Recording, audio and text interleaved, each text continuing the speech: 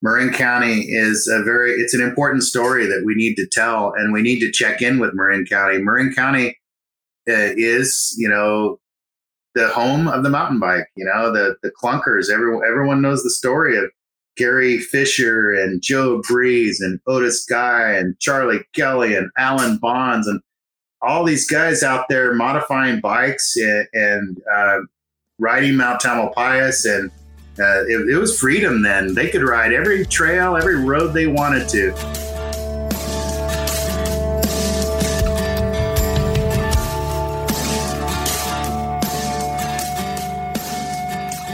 Welcome to Trail Effect. I am your host, Josh Blum. Trail Effect is a show that dives into the stories behind trails, the communities that embrace trails, and the people who rely on trails as a way of life. The goal of this show is to turn the stories you will hear from our guests into useful knowledge that can be applied to your community while providing some entertaining and inspirational content.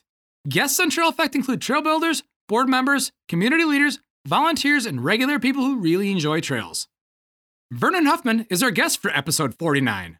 Vernon has played a key role in securing more access for mountain biking in Marin County, California. The work Vernon has done has been an inspiration to myself, and I'm sure anyone who has been in the trenches fighting for more mountain bike access on trails and dirt. The fight for access is one that will likely go on forever. This episode is a good reminder that we will always need to be working on access for mountain biking, even when things are going well. Support for Trail Effect comes from Smith's Bike Shop in La Crosse, Wisconsin. Smith's is a full-service bike shop that is a retailer for Trek Bicycle Company and Salsa Cycles. Smith's also has a full line of components and accessories from Bontrager and other various companies. For more information about Smith's Bike Shop, go to www.smithsbikes.com. A special thanks goes out to Ben Welenek of Mountain Bike Radio for supporting this podcast and to the people who have shared their time and knowledge. Without this, we would not have these stories to tell. This podcast is an Evolution Trail Services production. For more information about Evolution Trail Services, go to www.evotrails.com.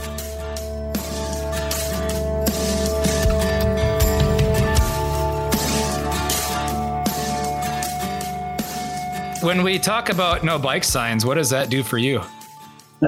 Generally speaking, I do think there's a fine line of where there probably should be no bikes, but generally speaking.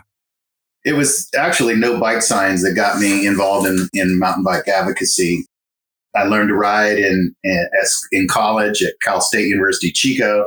A lot of rock gardens there. Really, you're throwing into the fire there. If you don't learn, you just give it up. But went on. I was a seasonal park ranger for years and got to work in the Southwest, cool places like Glen Canyon National Monument. Basically, you can point your bike in any direction and ride slick rock, and it's pretty exciting. Not a lot of prohibition on it. But when I moved back to Marin on one of my seasonal layoffs, I was a 9-month seasonal. I came back to Marin where I had girlfriend was living, so I decided to settle here. I'm from Sonoma County, just to the north, but came to Marin and started riding Mount Tamalpais. Given Marin being the home of the mountain bike and Mount Tamalpais being one of these places that the clunkers were out in the late 70s, early 80s, they were out there testing their hybrid Schwinn's with their customized features. They tested them out on Mount Tamalpais on the downhills and such, and so I wanted to also stay fit. So I would the highest peak in Marin County is Mount Tamalpais at about 2,500 feet. So that was a good goal to build up to. And once I was climbing Mount Tamalpais on my route, on my workout, I felt that was it was a pretty big goal that I had achieved. And then I could start exploring on from there. But what got to me was fire roads, they're good for the workout, but they don't really challenge you to use your balance skills, your bike handling skills. Obviously the mountain bike has progressed to be this amazing, capable machine that can do so many things. And fire roads aren't it doesn't stop there. So I was noticing that the trails that seemed a little more attractive to me, where I wanted to go challenge myself, every single trail had a no bike sign. And it just confused me. I thought, wow. And there weren't a ton of people up there, and there still aren't. I mean, it's a pretty large watershed, and when you get a couple miles from a trailhead, you don't see a lot of people, and so it didn't make a lot of sense to me. And that's when I started researching, what's the deal? What's the problem here? And I learned about our local organization at the time. It was the Bicycle Trails Council of Marin. And I learned that, they were involved in this stuff. So I went to my first meeting and met those locals who were also not satisfied with the fact that all the single track had no bike signs on it. So that was about 1993, and things just took off from there. Well, we're already into the first two topics that I had for us to discuss, but you said one word in your story that really piqued my interest, and it's a word that I use regularly when I talk about no bikes, which is prohibition. And I compare mountain biking and the banning of mountain biking to prohibition and how it just didn't work. And then the fallout that came from it, which is road trails, social trails, stuff that just is less than desirable. Right. Yeah. When a policy is developed that goes against the grain of such a large segment of society, it's inevitable that segment of society is going to have its own path forward. And, similar, that's a great analogy there with prohibition. Their path forward was to disappear into the woods and continue on with something that was not going to go away. In this case, mountain bikers did retreat into the woods, and there's an interesting story that came out of this when I was in the early 90s, when I was just getting familiar with the terrain and the political climate and what, why was why and who was doing something about it. I noticed there was a front page paper in the Marin Independent Journal, and this must be about, I want to say it's about 1994, 1995, where a trail was discovered deep in the Marin Municipal Water District lands, and the trail was named, there was a sign for the trail named the Paradigm Trail. And this became a huge event where the builders of the trail had made a point to sign it and say that this was a representation of a new paradigm where bikes could coexist on trails by going deeper into the woods where they had less chances of interacting with historical users, the hikers and the equestrians, and they could build a sustainable trail, which that trail was and actually is, and they could show that it would work. Unfortunately, it was spun quite out of it went out of hand. It went out of control with the spin, where mountain bikers all of a sudden were now doing environmental degradation by picking up their tools and moving dirt and trimming trees. And so we have these conservation organizations in Marin who have opposed opportunities for mountain biking, and that just gave them a lot of fuel for their fire and a lot of quotes, juicy quotes for them to really disparage mountain bikers. Interestingly enough, that trail still exists. The land managers have tried to close it probably no less than 10 times over the years, maybe more. And consequently, side note, one of their techniques to close this trail is to cut large trees and drop them on the trail. Larger trees then were cut to build the trail. So we turn this trail wars. We call it trail wars, and we talk about it. We say, look, if we could come to agreement and just accept the fact that bikes are they don't get an opportunity, they're going to create their own. So let's end the war and let's develop a truce here and figure out how to coexist. that has happened in other areas of Marin, but we're still in a difficult place with the Marin Municipal Water District. Yeah. Well, let's get into your backstory a little bit. I know you have a pretty unique profession that helps you talk about this stuff in a more professional manner and from an environmental way. Let's talk about what you do for a living and outside of your advocacy and access for bikes. Well, thanks. I went to school studied natural resource management and recreation administration. I was a park ranger for 9 years with the U.S. National Park Service. I was a seasonal employee, and at the time there was a federal program called Affirmative Action, which made it a little challenging for me to get some of the jobs that I was going after. But when I came back to Marin, I found some other opportunities. Long story short, I landed at Dominican University, where we have a program here called NORSDUC, which is the National Ornamental Research Site at Dominican University of California. This is a USDA funded program to deal with animal health. There's special monies set aside in the Farm Bill that the USDA allocates for plant diseases. So they landed that program here at Dominican, where we have an acre of nurseries. We have 2 sites here that I manage. I manage all the facilities for the nursery, and I monitor plant health at the nursery. Basically, we study soil-borne plant pathogens. One in particular of interest out here is called sudden oak death, where we're losing some of our heritage live oaks and causing a lot of concern for homeowners that have these trees in their yards. So we are studying the pathogen, Phytophthora ramorum specifically, by infecting plants with the disease and then studying how the disease travels, how the disease impacts the plant and how it travels.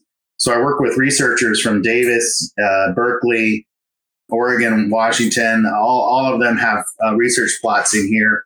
I help them set up their research, and then I monitor their work and send them information over the time of the experiment. It's pretty interesting work. It gives me a background in plant health, plant disease, and then when I'm out on my bike, I can apply what I've learned here, and kind of gives me more of a good knowledge base for when I see impacts, for when I see plant health and disease in the forest. And I think it gives me a leg up in terms of our efforts to mitigate, impacts of trail use. For sure. Let's get into Access for Bikes, because that is a Marin-based organization, correct? Correct. Although I think it could be something that could be applied nationwide, if not worldwide. But let's get into why it was created. Yeah. Access for Bikes was created back in 1999. It was created by a group. I was not yet involved. I came a couple of years later, but the group at the time, they were members of the Bicycle Trails Council who felt that there needed to be a more political strategy for mountain bike access. There was the knowledge that most of our land in Marin, the county and the water district land, were managed ultimately by elected leaders. There was some concern that things weren't going well beyond just no bike signs. There was an actual proposal here, effort by the DA's office here to make tickets for illegal bike use. They were currently an infraction on as legally speaking, and there was a proposal to make them a misdemeanor. And this group of individuals basically, weren't okay with that change. And there was also efforts on Mount Tamalpais to close fire roads. In addition to the trails already being closed, there was talk of certain fire roads closing down. And so this group decided that they were going to form a new entity, and that was Access for Bikes. They formed it as a 527 political organization. And that really defines us and differentiates us from most trail organizations. Again, these lands were managed by elected officials. So by forming a 527 political organization, the effort was to go straight to the top and get involved in political campaigns. So there was an effort to identify candidates for office, whether it be the Board of Supervisors or the Board of Directors of the Water District, to identify the leaders that had an ear for bike access and an open mind, most importantly. Once those potential candidates were identified, then we put our efforts into those candidates by helping them both financially and with the legwork needed to, campaign for them by calling voters and knocking on doors. So that since 1999, that's been our effort, and it's been hugely successful. We've now worked on every campaign of the current Board of Supervisors. We're getting very involved in the Marin Municipal Water District Board of Directors, and that board needs change. There's members of that board that have been on that board for 27 years, and they are stuck in some archaic management ways that aren't good for diversity, and they're not good. They're not very well versed in current management of recreational resources. So we're trying to create change there.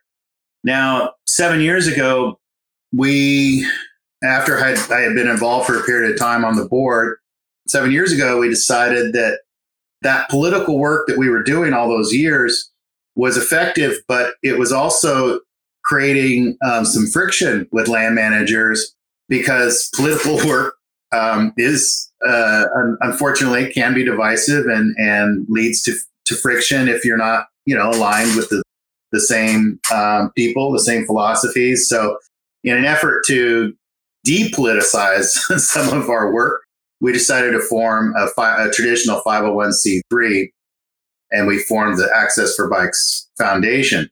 And what we modeled here was good old Sierra Club. We took a look at the Sierra Club and we said, how can the Sierra Club how can you get a tax write-off when you donate to the Sierra Club? Yet, how can the Sierra Club have a sandwich board sign on the lawn of your neighbor that says so-and-so for Board of Supervisors? And, because you can't, a 501c3 cannot make political endorsements. And so we looked at that real carefully, and then we found that Sierra Club had dual status as a 501c3 nonprofit, but also as a political organization, whether it was a C4 or a 527. And then we said, well, then we should also, create that dual status. And we are Access for Bikes. And if you go onto our website, you'll see that we do explain the delineation there. And when you make a donation to our organization, you have to choose the non-tax deductible political donation or the tax deductible foundation. And so you have to be very careful, with how you set that up and the banking and the tracking of those donations, which we are. But founding with the foundation, it's been really helpful because that organization, separate board of directors, strictly focuses on trail stewardship.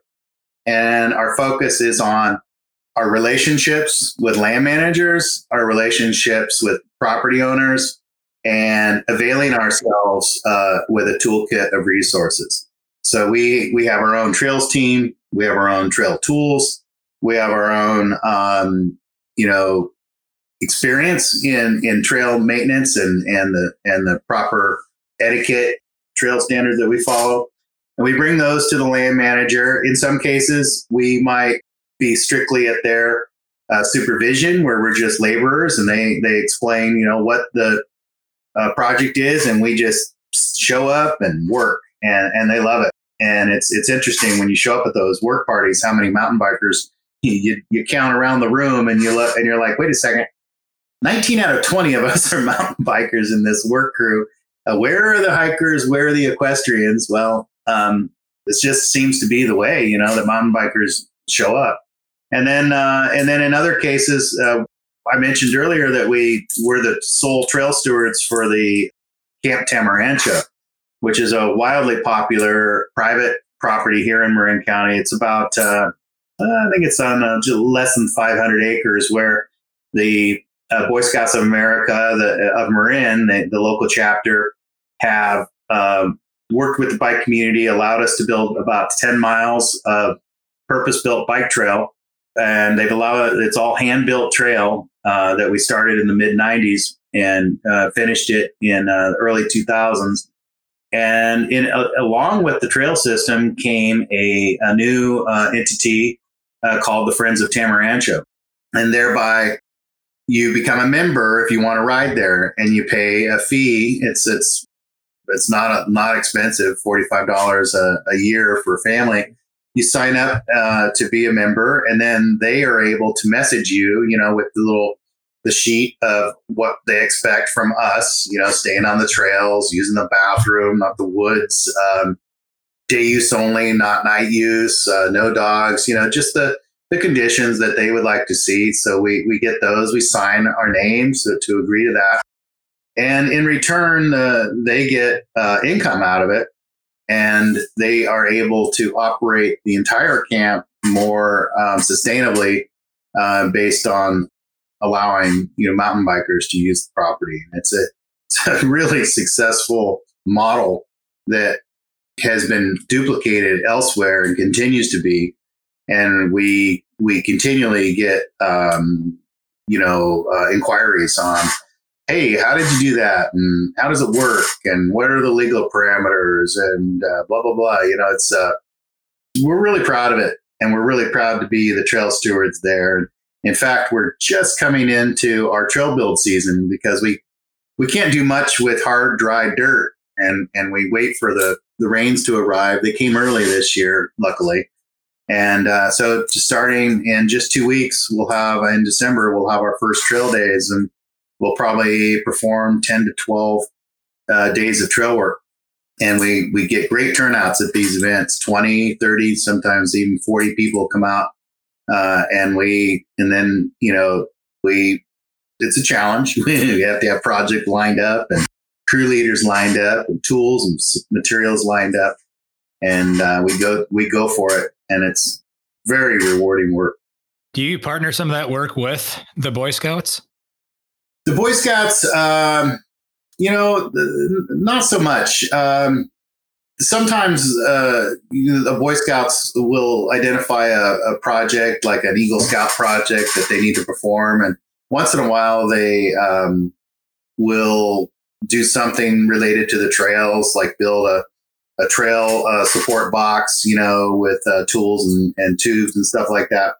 But I think just for maybe just legal parameters and such, there seems to be a division amongst the camp itself and the mountain bike community, for whatever reason. But the mountain bike community still is able to, proactively help the camp itself out with the trail maintenance, the trail building, and the funding. Yeah, we take 100% accountability, 100% maintenance effort. We own it. We don't rely on scouts at all to do any of that maintenance work needed. Yeah, in fact, yesterday, I also work with an environmental firm to determine priority list of what we want to do for trail maintenance. So yesterday, I rode there with my contact with the environmental firm, he's an environmental engineer. And he goes out with me. He's a mountain biker, and we ride the loop and we talk about the maintenance that I'm about to perform for the year. And he helps me with a priority list and says, hey, maybe this year let's focus on vegetation and invasive species. And we have this area here where this invasive species called French broom, also Scotch broom, are taking over, this trail, this knoll of the property, and they're actually choking out some of the native plants. So that came up last year, where he wanted us to focus on one of these areas of invasive weeds. So I think every trail day we would assign part of the group. We would send 12 people and a crew leader down to this area. And once we had worked it 2, 3, 4, 5 different work days, we had completely removed, it's hard work pulling broom with this large root system. You need these metal levers to do it. You put this leverage, this clamp around the plant, and then you pull with all your might, hoping that the thing will give. And then boom, this plant pops out of the ground, and then you're like, oh yes, and you just get pumped up, because this huge root system comes out of there, and you're like, I did it. And you get kids doing that work, which is backsaver for us older folk. You got to have these kids. You got to get those bike teams. NICA has been an amazing resource for us to fill some of our work days with some younger, capable bodies. Yeah, that long-winded answer to your question, but. Well, let's get back into some of the stuff you found with Access for Bike and Access in general. Where I live, I've often compared our community to what you guys have going on in Marin County. In fact, as recently as 2020, we had done a new project, and right next to our project was a property owner who put up a sign that said, mountain bikers are the real invasive species. And it was there to provoke some thought on some things. And then we also have an ordinance in La Crosse that says, it is illegal to ride mountain bikes in certain places unless it's signed as such, and you can get a ticket. I'm not sure if it's a misdemeanor or something else, but it's something that came about in the 90s. What are some of the lessons you've learned in tools that you use to kind of turn these conversations around and turn them into a positive and get things going in the right direction? Well, like I said, getting engaged politically here has been everything. But not only that, it's never missing a meeting. You have to really insert yourself into any conversation where mountain bikes might be discussed. So we've got several environmental conservation oriented groups here. The Marin Conservation League, the Marin chapter of the Sierra Club, the Marin Audubon Society, the equestrian group, maybe a little less so now. They've quantified our equestrian population at about 0.4% of the user group. So we're not hearing as much from that community. But all of their meetings are open to the public, these different organizations. And so it's what's become a strategy that I've learned and I teach others is, attend the meetings, and in fact, during COVID, attending meetings became actually easier than before, where you could virtually attend a meeting with a Zoom link and be part of the conversation. And just being in the room or the virtual room can change the conversation. Having a mountain biking presence, and they know, who we are. They know, especially myself being on the board and others, there is a knowledge that when you join a meeting that, oh, so-and-so's here. Okay. And just that presence really does change the direction of a conversation. Somebody might be less likely to just off the cuff start slandering a user group when that user group is actually present in the meeting. And that's just strategy, trail access strategy 101 right there. Just be in the room. And then as you become, more versed at policies, at law and real environmental impact, you can join the conversation and, start educating others. Sometimes they don't want to hear it, but, developing a rapport, developing a bit of respect with these groups allows you to start offering other viewpoints so, attending meeting number 1, 2, finding your voice, and being able to, there's an amazing amount of data out there that supports bikes on trails. So starting to develop that toolkit, which we've done at Access for Bikes, we have a resource, a toolkit we've put together with a lot of that published information that really does make a case, for access for mountain bikes. So that has been very effective. Working with our land agencies, we had this huge opportunity, and not too many years ago, the Marin County Open Space, they had some new leadership who really understood that there was a unresolved tension in the open space. There were rangers running around dealing with bikes, and people complaining about bikes where they understood that the demographics had changed. And with a changing demographics, it does really require a change in, or at least a review of your policy to make sure it's still serving the community which you serve. So the open space went through the process, took about 4 years of updating their roads and trails management plan. During that process, we met with staff one-on-one many times to look at policies that were problematic, that were preventing change, and weren't really serving the numbers anymore. Part of the work was a new survey. I can't emphasize the need for surveys. If a land manager is struggling, with complaints and user groups and he said, she said issues, just going out to a trailhead and conducting a non-biased survey. You can work with your local community college, your local university. You can kind of channel into some, very science approached efforts that remove bias from these efforts. Stand at the trailhead, start interviewing people, talk to them. Why are they there? What is their experience? What do they like about the open space? What don't they like about the open space? What would they like to see different in their open space? And these surveys came back to our open space district, and they were incredibly telling.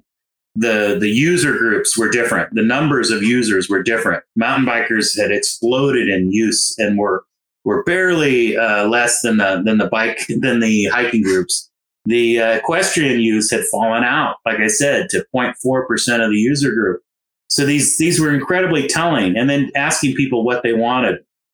And the answers were incredibly helpful to the open space. And it informed a new set of policies. So there were 16 public meetings. I think I attended 14 out of the 16 meetings. We had to educate, we had to be the communication to our user group. You've got to have an effective channel to communicate, whether it be your email list or your social media platform. You've got to be able to call out, make the call of duty when these meetings are occurring, because you have to be there. Again, you have to be in the room. At these meetings, it was interesting. We were able to populate these meetings with 50% mountain bikers. In some cases, 60, 70, 80% of the room would be mountain bike community. The conservation community, some of the holdouts that were really fighting hard against mountain bike improvement or access improvements, were very uncomfortable with that, chain. And some of them, would just get louder. But the agency did a really good job, at controlling the conversation and giving everyone a voice that was there to speak. And then we did a lot of breakout sessions. We break into little smaller user groups, which helped kind of diffuse some of the louder voices in the room. And in the end, December of 2014, the new plan was released.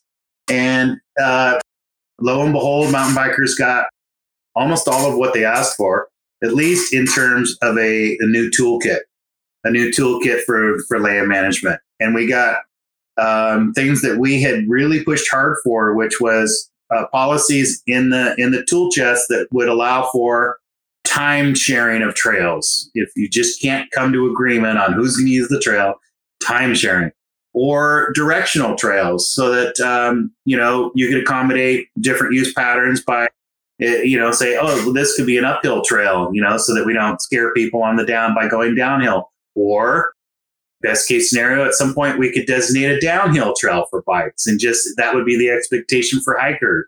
This is a downhill trail, know that. Or we could take trails, like let's say we have redundant trail system. We could take a trail that was redundant and we could say, hey, user group specific, this one's going to be for bikes or this one's going to be for equestrian. And this toolkit basically put all that stuff in play so that they were there in policy. And now we could take an open space and we could look at the specific demographic and the specific trails. And we could take the new toolkit and we could say, okay, how do we best do this? It's still rolling out, I mean, in California, we have CEQA, the California Environmental Quality Act, that assures that, land development, trail development and such is done right and environmentally speaking. So these things take time. There's a public process as well as an environmental process, scientific process to get things done right. They take time. They can take, in worst case scenario, they can take 2, 3, 4, 5 years to get a trail actually on the ground. But it is what it is. And they started this, they rolled it out in 2015. Several projects now have fully come to fulfillment, and we've got new trails, and that's happening. We're about to enter a similar process with the Marin Municipal Water District. And again, as I explained, that was my first riding in Marin County on Mount Tamalpais was in the water district. And for the first time since that 30 years ago, for the first time now, they are going to review their recreational management plan. They actually, the staff and the board have finally come to the realization that things aren't working for the community as well as they should. Complaints are up, bikes on trails are up, people are vocal and, complaints and such. And it has finally driven the efforts to review that plan. And we've had 2 engagement meetings so far.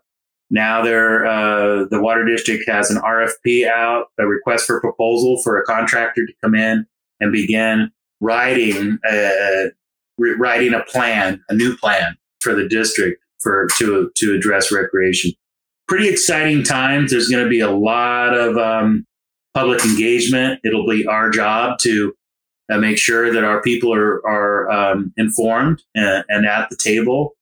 And then, we'll be doing a lot of internal meetings with staff. And one thing that we like to do in this process is we like to find success stories from different places in our country. Not everywhere is like Marin or La Crosse. There are places in our country that have actually figured it out, and people, have learned to share, and it's effective, and it's happier and for everyone, and less conflict, and that's really what the end all that we want. We just want people to be happy. We want people to be safe. We want the environment to also be cared for. And I think we can have all of that, but it takes open minds, and it takes a fair process, and it takes looking at other communities, for success stories. Yeah, and I think the whole state of Tennessee is a success story. There's a bunch of communities in Tennessee that have really embraced mountain biking, and you see exactly what you just said. You see happier people. You see people getting along. You see different organizations, different government entities, all of it. They're functioning together for the common goal of having a better community and doing it the right way.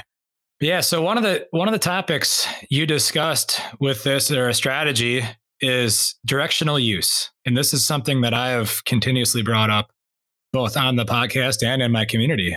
What are the successes you've seen from directional use, and where do you see needs for that to be applied? Yeah. Well, directional use, I would frame it carefully. I would say directional use really in lesser populated areas probably isn't even a thing, right?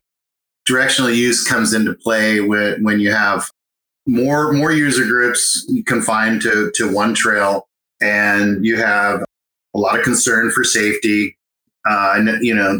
If you have a documented case of conflict, which is rare, most conflict, I think, is a perception, and actual conflict, actual physical, interaction, accidents are very, very rare.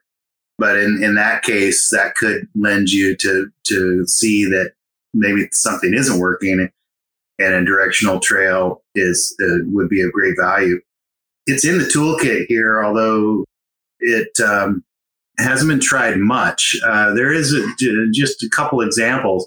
And where those examples are, I think, is probably most effective around the sharing of equestrian trails and bike trails, equestrian access and bike access. And it really is a real issue with a horse and a horse's nature, and a horse, you don't want to surprise a horse, right? And you don't want to surprise there's a really big risk factor for a rider that if a horse is surprised and fears for its safety, that it would rear or move suddenly and knock that rider to the ground. It's a fairly long fall from the top of a horse to the ground.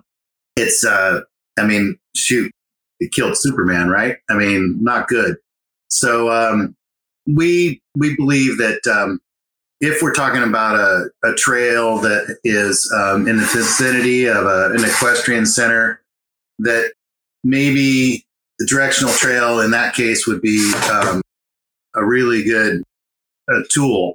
And in that case, if we're talking about sharing with equestrians, that tool would be an uphill trail for bikes. And an equestrian would probably have two directional ability on that trail, but a bike would be only allowed to use that trail uphill. Obviously it slows the rider down to quite substantially in speed, and it would ensure that the equestrian knows the direction of the rider. Number one is going to be uphill. It's going to be significantly slower, and it's a real, it's the path towards safety in that situation. The other directional trail concept that we haven't really gotten to yet in Marin County, but I want to see it happen, and we are advocating for it. And there is a couple opportunities that we're starting to drill in on with our land manager, would be a directional downhill for bikes. It has been made, it's made its way into the policy document for our road and trails plan. And so when we're looking at developing a trail system, we are advocating to try it, to do a downhill trail, like a flow style trail, purpose-built bike trail. And what that would do in this case, it would take traffic off of another trail system that bikes would be used to using, whether it be a fire road or a multi-use trail. Currently, they may be on that trail going both directions and having more engagement with other users. Well, if you create a directional trail, it serves a huge need. Like, bikers want that. they want that downhill freedom, to increase their speeds. Normally speed limits here are around 15 miles an hour max. Bikes love to go faster, right? So having a place to do that, number one, with a directional trail where you're not going to have uphill traffic and conflict and safety issue, it's a really cool thing.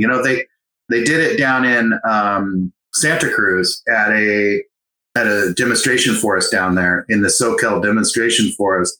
The mountain trail stewards of Santa Cruz were able to build a flow trails, and it's a 4-mile long flow trail, directional downhill trail. I've ridden it. It's fantastic. It's one of the flowiest, funnest trails in the entire Bay Area. I want to see that duplicated in Marin County. Again, it takes the bike off of another trail. It creates a downhill experience where they can let it go. And it can be built appropriately. If you know that you're building a downhill flow trail, you can build it appropriately to mitigate for impact, to ensure your water courses are maintained in a natural way, but a sustainable way. I think a lot of land managers need to look at the opportunity and put it in their toolkit and give it a try. Yeah, for sure. The other thing I look at when it comes to directional trails is just that user experience, especially for people that come from out of town. We both know that certain trails just function better in certain directions. And, for a new user, if it's a directional trail, you don't have a question of whether or not you should be going up it or down it. You can just follow it. Exactly. You'll know right away if you're going the wrong way.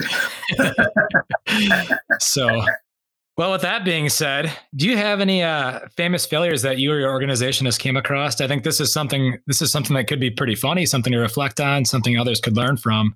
It doesn't necessarily need to be a negative famous failure, but something that you've just came across. Yeah. I've had to mature as a bike advocate. When I came into this work and as a result of those no bike signs, I was pretty young and dumb and enthusiastic and I was ready to change it all. But I had to learn that these processes take a lot of time. Policies take quite a bit of time, takes relationship building and hard work and many meetings, both one-on-one and in the public forum to get this stuff done. So my inexperience got the best of me when I had a sharp tongue and I knew what I wanted was right. I felt I had a righteous goal, but how to go about it was definitely unrefined. In fact, there was a famous equestrian here in my neighborhood who, anti-bike access and didn't believe bikes could share, on any trail. And she was very active in the public meetings and had quite a reputation locally. And there was a time that I saw her and her horse. Not just her horse, she was riding a horse and she was towing another horse so she could exercise it. But it was in the middle of winter and the situation was soaked, saturated soils. And you could actually see her hoof sinking into the horse's hoof, sinking into the soil 5-6 inches, post-holing its way up this fire road that I was responsible for managing on a private estate. And I got all fired up and I knew how wrong that was. So I went out and followed her, took a lot of pictures and expressed my disappointment and I got the sheriff called on me and the sheriff showed up and said, I'm following up on a report that you've been harassing the local equestrians and what is going on? And, I explained myself and I was embarrassed and it took a while, to talk it down. And once the sheriff had determined that it was private property, I had a real responsibility. He was fine with me, but I really did walk away from that thinking, there's probably a better way to handle that. I was in the right, but direct confrontation of users that are opposed to biking maybe isn't the best step. There's a fairly well published bike writer here in our area named Kurt Gensheimer, and he there's a quote of his that. That I like to lean back on because it's so true in this case. Social change, what happens one funeral at a time. And I think of that quote and then I realize that this person who I engage with is gone. She's passed on and sometimes you just gotta wait. Sometimes you just, some things do change on their own. And that is one of those things where in time, some of these personalities do pass on. And the other good development that we're seeing here and abroad is that mountain bikers are making their way into these agencies. And even in the Marin Water District, we now have staffers that are working on these plans who are enthusiastic mountain bikers. And it didn't used to be that way, it used to be us and them. And now that line is disappearing. And as we get more mountain bikers working for the agencies, they too, can help develop change from the inside. And that's pretty exciting. And that's really gonna maybe even help a tipping point at some point for bikes, that we've already got the social pressure, of our user group and engagement. But as things change internally and Kurt Gensheimer's quote becomes a reality, where we might even see a tipping point where things really start to open up for our user group. One of the topics I had of this, which this is going to change gears significantly, sort of, maybe. Okay. Is the shirt you have on, which is California Mountain Bike shirt, California Mountain Biking Association, I believe, or something along those lines. It's a pretty new organization. Let's talk about that in a broader scheme, and how you got wrapped into that, because I believe you're on that board, correct? Yeah, that's an exciting story. I'm glad you asked me about that, Josh. About 3 years ago, the mountain bike community, we had always gathered around a yearly event put on by the California State Parks, and it's a trails conference where they meet various locations in the state, change it once a year to a new location, and a lot of trail professionals come and discuss their work. There's workshops on trail design, trail mitigation, trail planning, user group interaction. There's this whole slew. It's about 3 days of topics associated with recreation and trails. So we found that mountain bikers were becoming more and more present at this conference. About 3 years ago, we found we actually set a happy hour up for mountain bikers because it became such an important opportunity to get together. We wound up gathering at a local brew pub, and there was over 60 of us gathered in this impromptu meeting. And we had a discussion about where things were at for mountain bikers in California. And what was discussed was that there was some changes afoot, and there were some recent changes where IMBA, who we had been relying on for a lot of the continuity across the state and a lot of the regional work, they had recently, due to some changes internally, they had downsized in California. We had recently lost our California representative for IMBA, and there was a lot of concern amongst this group as to what would happen next. And out of that conversation, there was the realization that we needed a new entity in California to help bind, to help the organizations in the state, all these organizations from northern to southern and up to the Sierras, and that we needed to be able to have a voice, a collective voice that we could bring to Sacramento, for instance, and work on policy, funding for trails and policy and direct improvements to increase access for mountain biking.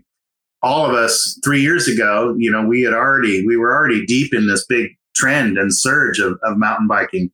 You had NICA feeding all of these young riders into the trail system, all these young riders who want trails over fire roads. And then you have this trend with e-mountain bikes. They're being delivered to us by the industry fast and furiously without a lot of education, without any new opportunities. Go ride what the mountain bikers are riding. And that, it increased the user group. We're seeing that, but it also increased the age of the user group. So now we're seeing even more slightly elderly, trend in user group. So you got the NICA feeding the youth, increasing that end of the user group.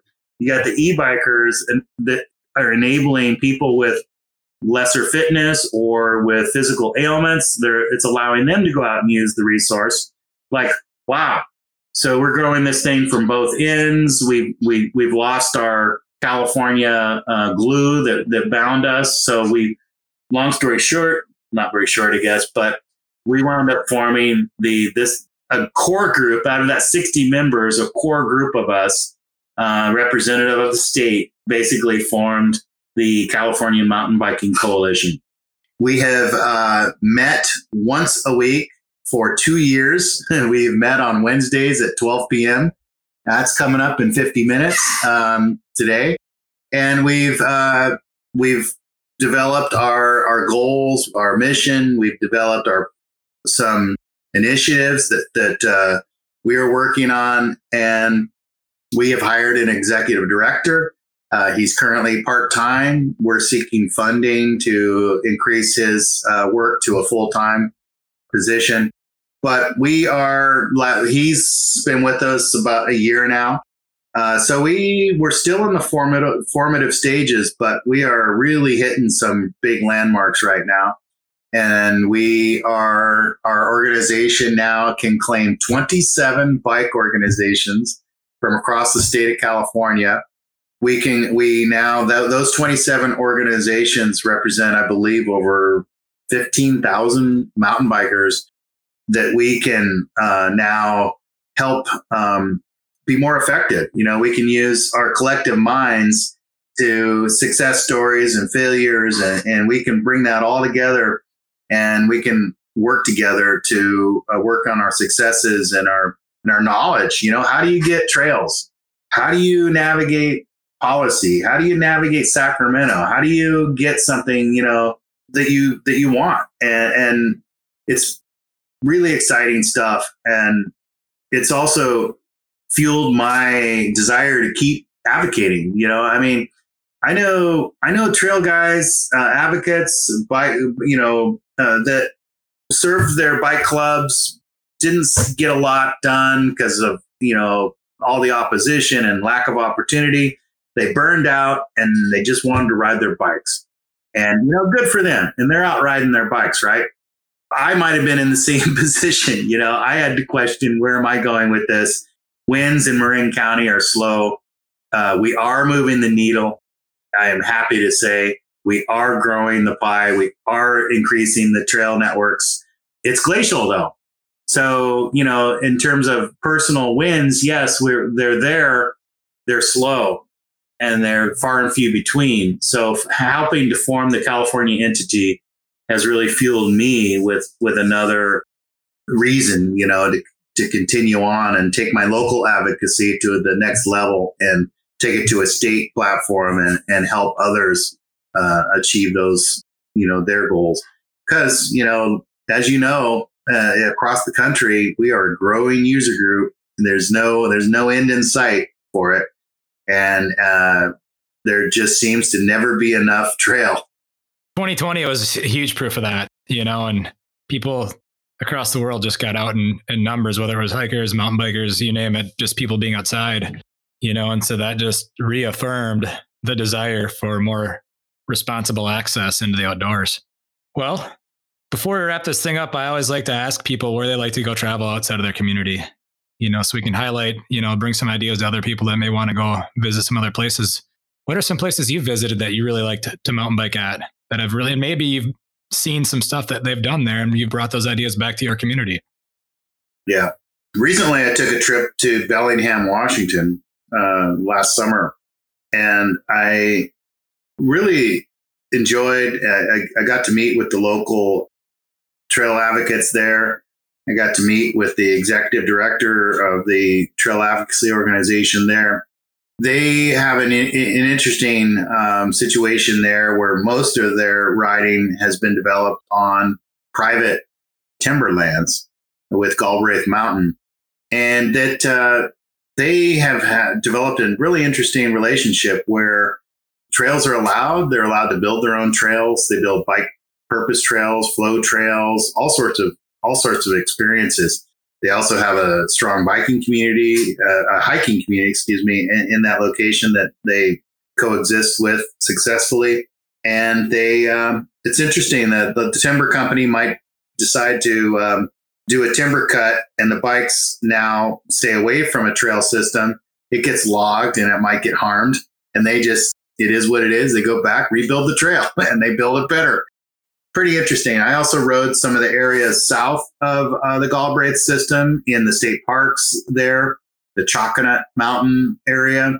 really awesome trails and seem to be a good coexistence with other user groups and the state parks and such. Great place.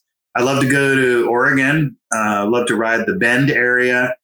Great trails, a lot of purpose-built trails, great open community there that seems to really be outdoorsy minded, and people get along well on the trails. Beautiful place, cool town with great food, great craft beer and stuff. Just a fun place to go.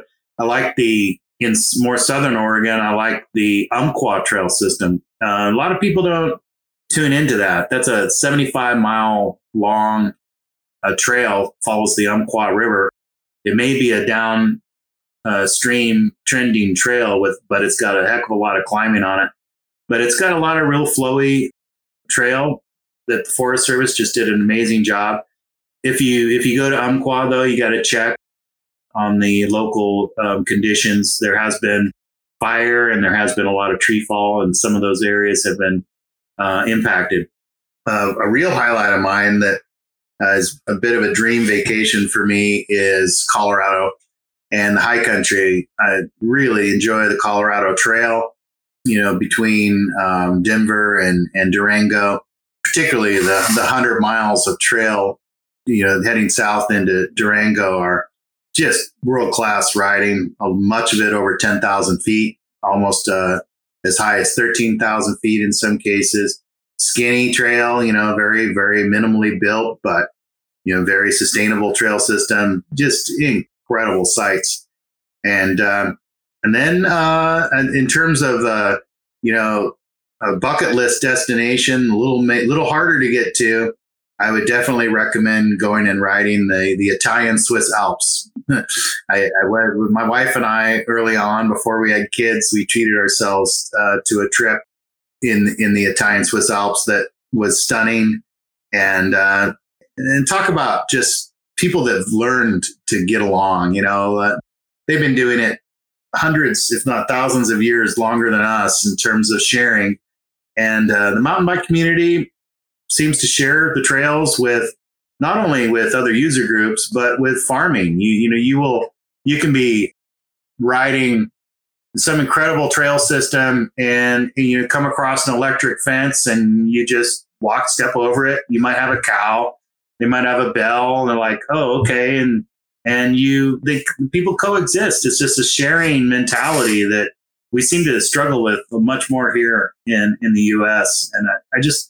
And not to mention, you could spend all day climbing a 5,000 foot grind of a trail, and lo and behold, get to the top, and there's a hut at the top of the trail with food and beers on draft, and welcoming proprietor, come on in, I'll serve you. I mean, like, wow, these things. This is a whole different experience there, and if you could treat yourself to that at least once in your life, I highly encourage it. My wife and I are trying to figure out how we're going to get back. So we're currently we're planning in 3 years. We plan to get back to Italy and treat ourselves to some of that good European hospitality. Yeah, that all sounds amazing. I've heard a lot of good stories out of Europe, and the whole difference of land use and allowing different people across different areas. It does sound like a dream compared to what we've seen. So it's incredible. Well, they've also adapted to e-bikes quite quickly and more openly, I think, than our community has. They're pretty widely present in Europe and in the Alps and in the Dolomites, and they actually have charging stations. You get to go to these huts in the middle of your ride, and there'll be an e-bike charging station. They not only tolerate the e-bike community, but they serve the e-bike community. I mean, why wouldn't you? It's one of your user groups. Yeah, for sure. Well, Vernon, this has been an interview that I've wanted to get for a while. You've been an inspiration to me, between the stuff you've had on Free Hub magazine, the movie that came out on you a couple of years ago, and then just paying attention to, how do we get over some of these barriers that we encounter in terms of access issues, so I appreciate your time a lot. Well, thank you, Josh. I appreciate your interest in my story and the story of Access for Bikes. Marin County is it's an important story that we need to tell, and we need to check in with Marin County. Marin County is, the home of the mountain bike, the clunkers. Everyone knows the story of Gary Fisher and Joe Breeze and Otis Guy and Charlie Kelly and Alan Bonds and all these guys out there modifying bikes and riding Mount Tamalpais. And it was freedom then. They could ride every trail, every road they wanted to. Unfortunately, they didn't have an access group, an advocacy organization. So when some concerned citizens called BS to the land agency had a knee-jerk reaction and pretty much shut it all down. And we've been crawling our way back from then ever since. So Marin County is important as the home of the mountain bike and the home of these strong conservation organizations. It's we can be a case, that can be studied and applied across our country.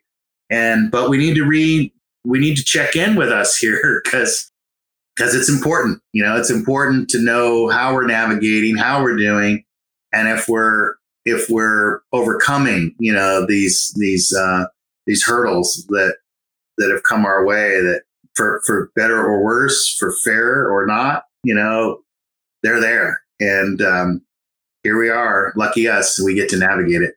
Yep. The resistance is real, and we can definitely learn from it and move forward. Absolutely. Thank you for listening. Various topics discussed on the show can be found in the show notes. If you like what you've heard, please take the time to share these shows with others. Sharing these shows will help create awareness of both the guests who have taken the time to be on the show and the podcast series itself. This podcast has been made possible by Mountain Bike Radio, Smith's Bike Shop in La Crosse, Wisconsin, and is an Evolution Trail Services production. If you have ideas on future communities or people to feature on Trail Effect, please don't hesitate to reach out by emailing evolutiontrails@gmail.com. Thank you again for listening.